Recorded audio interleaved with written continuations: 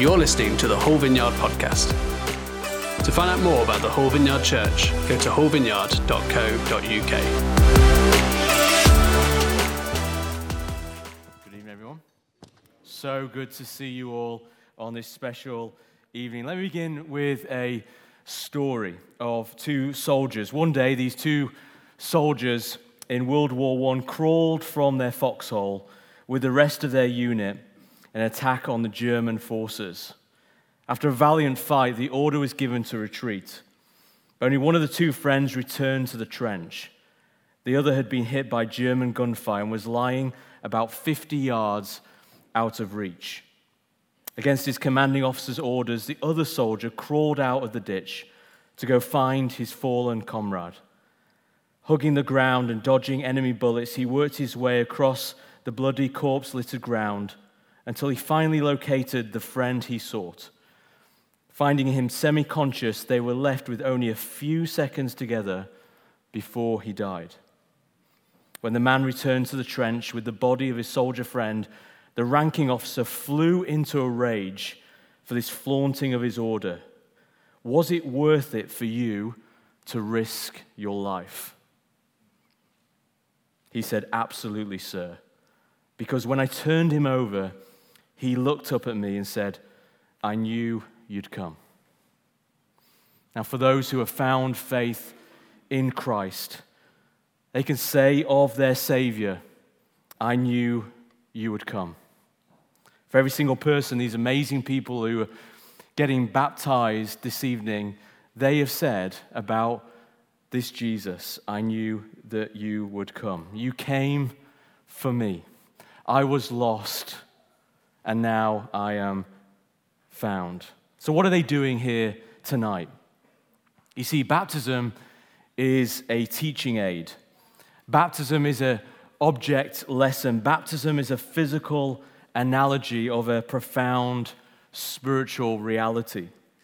Yes, baptism is a sacrament. Yes, baptism is a symbol. Yes, baptism is an act. But more than that, it is a drama, so significant and so powerful. It is a dramatization of a scripture we read in the book of Romans chapter 6, where it says this, "Or don't you know that all of us who were baptized into Christ Jesus were baptized into his death? We were therefore buried with him through baptism into death, in order that just as Christ was raised from the dead, through the glory of the Father, we too may live a new life. For if we've been united with him in a death like his, we will certainly also be united with him in a resurrection like this. For we know that our old self was crucified with him, so that the body ruled by sin might be done away with, that we should no longer be slaves to sin, because anyone who has died has been set free from sin. Now, if we died with Christ, we believe that we will also live with him. For we know that since Christ was raised from the dead, he cannot die again. Death no longer has mastery over him. The death he died to sin once for all. But the life he lives to God. In the same way, count yourselves dead to sin, but alive to God in Christ Jesus. Therefore, do not let sin reign in your mortal body, so you obey its evil desires. Do not offer any part of yourself to sin as an instrument of wickedness, but rather offer yourselves to God as those who have been brought from death to life, and offer every part of yourself to him as an instrument of righteousness. For sin shall no longer be your master, because you are not under the law, but under grace. So what we're experiencing here this evening are people who have experienced this on the inside spiritually, and now tonight they are publicly and externally on the outside demonstrating this truth through baptism. And we see the journey through the drama of baptism. First of all, they go under the water, and as they go under the water, it symbolizes that when Jesus died on the cross and was buried for our sin, we too, in putting our trust and our hope and our faith in Christ, that we have been united with him in his death. It is the drama of the cross. It is the drama of the crucifixion, the glory and the wonder of the cross. Our old self has been crucified.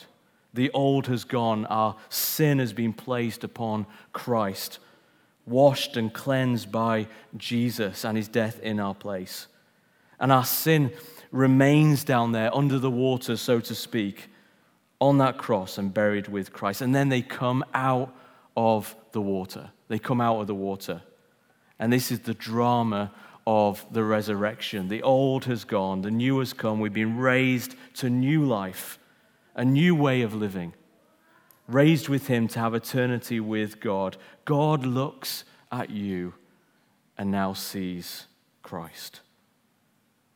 When we put our trust, when we put our faith in what Jesus has done for us, we become born again. We are a new creation. We are a new person now following Jesus. And that's the heart behind Romans 6, this incredible text, this incredible passage. If you get the drama and the wonder of this, you will be now forever changed.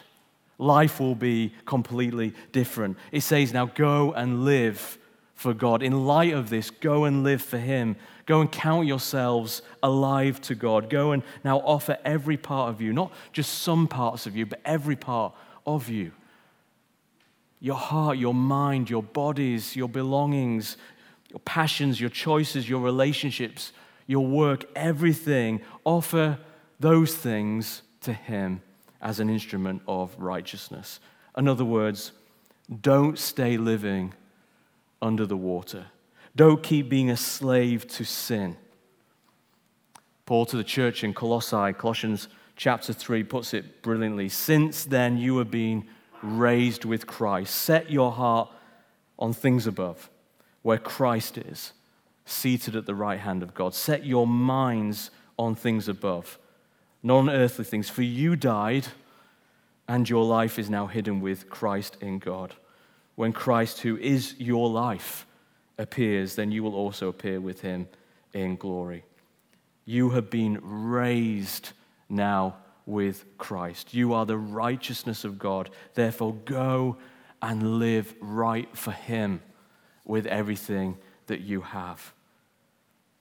So tonight, baptism is an outward drama, modeling the drama and the power of what has happened and is happening in our hearts.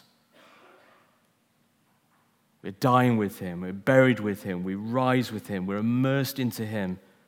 And though Romans 6 is not referring to water, it is water baptism that symbolizes that spiritual, profound reality. For those of you getting baptized this evening, God is so for you. He's so for you. He loves you. And you are doing something that's so countercultural today. Standing up for Jesus in front of this church, in front of this world, and most importantly, in front of him. As we live for the audience of one, and saying, look, I'm willing to pay the price today, willing to be publicly identified with my Jesus. That's why you see in the Bible the frequent connection between believing and being baptized. You didn't get unbaptized believers. It's not that being baptized makes you a Christian, but in the Bible, those who got baptized were really so serious about their faith, often because of the cost of publicly following Christ, often in terms of persecution. Let me just close with a story. I love this story. It's about a proud, arrogant businessman that everybody knew. He's a straight-talking Yorkshireman, man after my own heart. He's the master of his own destiny and champion of his own decisions, had his house, his cars, everything testified to it. And somebody led him to faith in Christ. And as they prepared him for baptism, and they said, we have baptismal robes. It's not something we do in this church, but they're baptismal robes, and you come and you change at 6 o'clock and you put these on and all the other things. And he said, forget the robes. I'm wearing a 3-piece suit. The minister said, don't use a 3-piece suit. You'll destroy it in the water. And he said, that's exactly what I want to do in the water. Because my three-piece suit is as much a symbol of my arrogance and my pride and my endeavor and everything that I am. So please baptize me in my three-piece suit. And they did. Buried and raised a new man. As a result of the water? No. There's nothing special about the water. I mean, it's a nice hot tub, I think from Homebase or Lidl. There's nothing holy about the water. It is a result of the transforming grace of Christ to which the water pointed to. Philippians 3:16 says this, live up now to what you have attained. I want to say to you getting baptized, you've attained so much, not because of our good works, not because of anything we've ever done, but purely by the scandalous mercy and grace and the love of Jesus. You've attained an inheritance which cannot perish or be spoiled. You've received the good news of the gospel, but the gospel is Christ. You've received him. He is your reward. He is your inheritance. He is your everything, a relationship with God himself. This is what you've attained. Now live up. Press on. Run the race. Exert yourself with passion. Leave here today saying, I will do everything that I can for his sake and for his glory, for his fame and for his renown. He first loved you. He chose you, and in response, we love him and we choose him every single day with our decisions and choices to follow him. We want to baptize you tonight. We want to also spend time praying for you and for you to be filled with the Holy Spirit. We can do nothing without that power that comes from the Holy Spirit to live this life in this world. Let's pray. Father God, once again we commit every single person who is being baptized, who are actors, as it were, in this drama this evening. But Lord, we know the one who is the main actor, and it's you, Jesus. It's all about you. And so, Lord, may they grasp in a new way just how wonderful, how awesome you are, how sovereign you are, how you have a plan and a purpose for them, that your heart is for them, that you are there to comfort them, to counsel them, and to guide them, that they can put their trust in you even in the darkest of days. They can trust you with everything. Lord, fill them with power from on high. And for those of us here this evening who we just need a fresh start. We need to turn over the page. We need saving.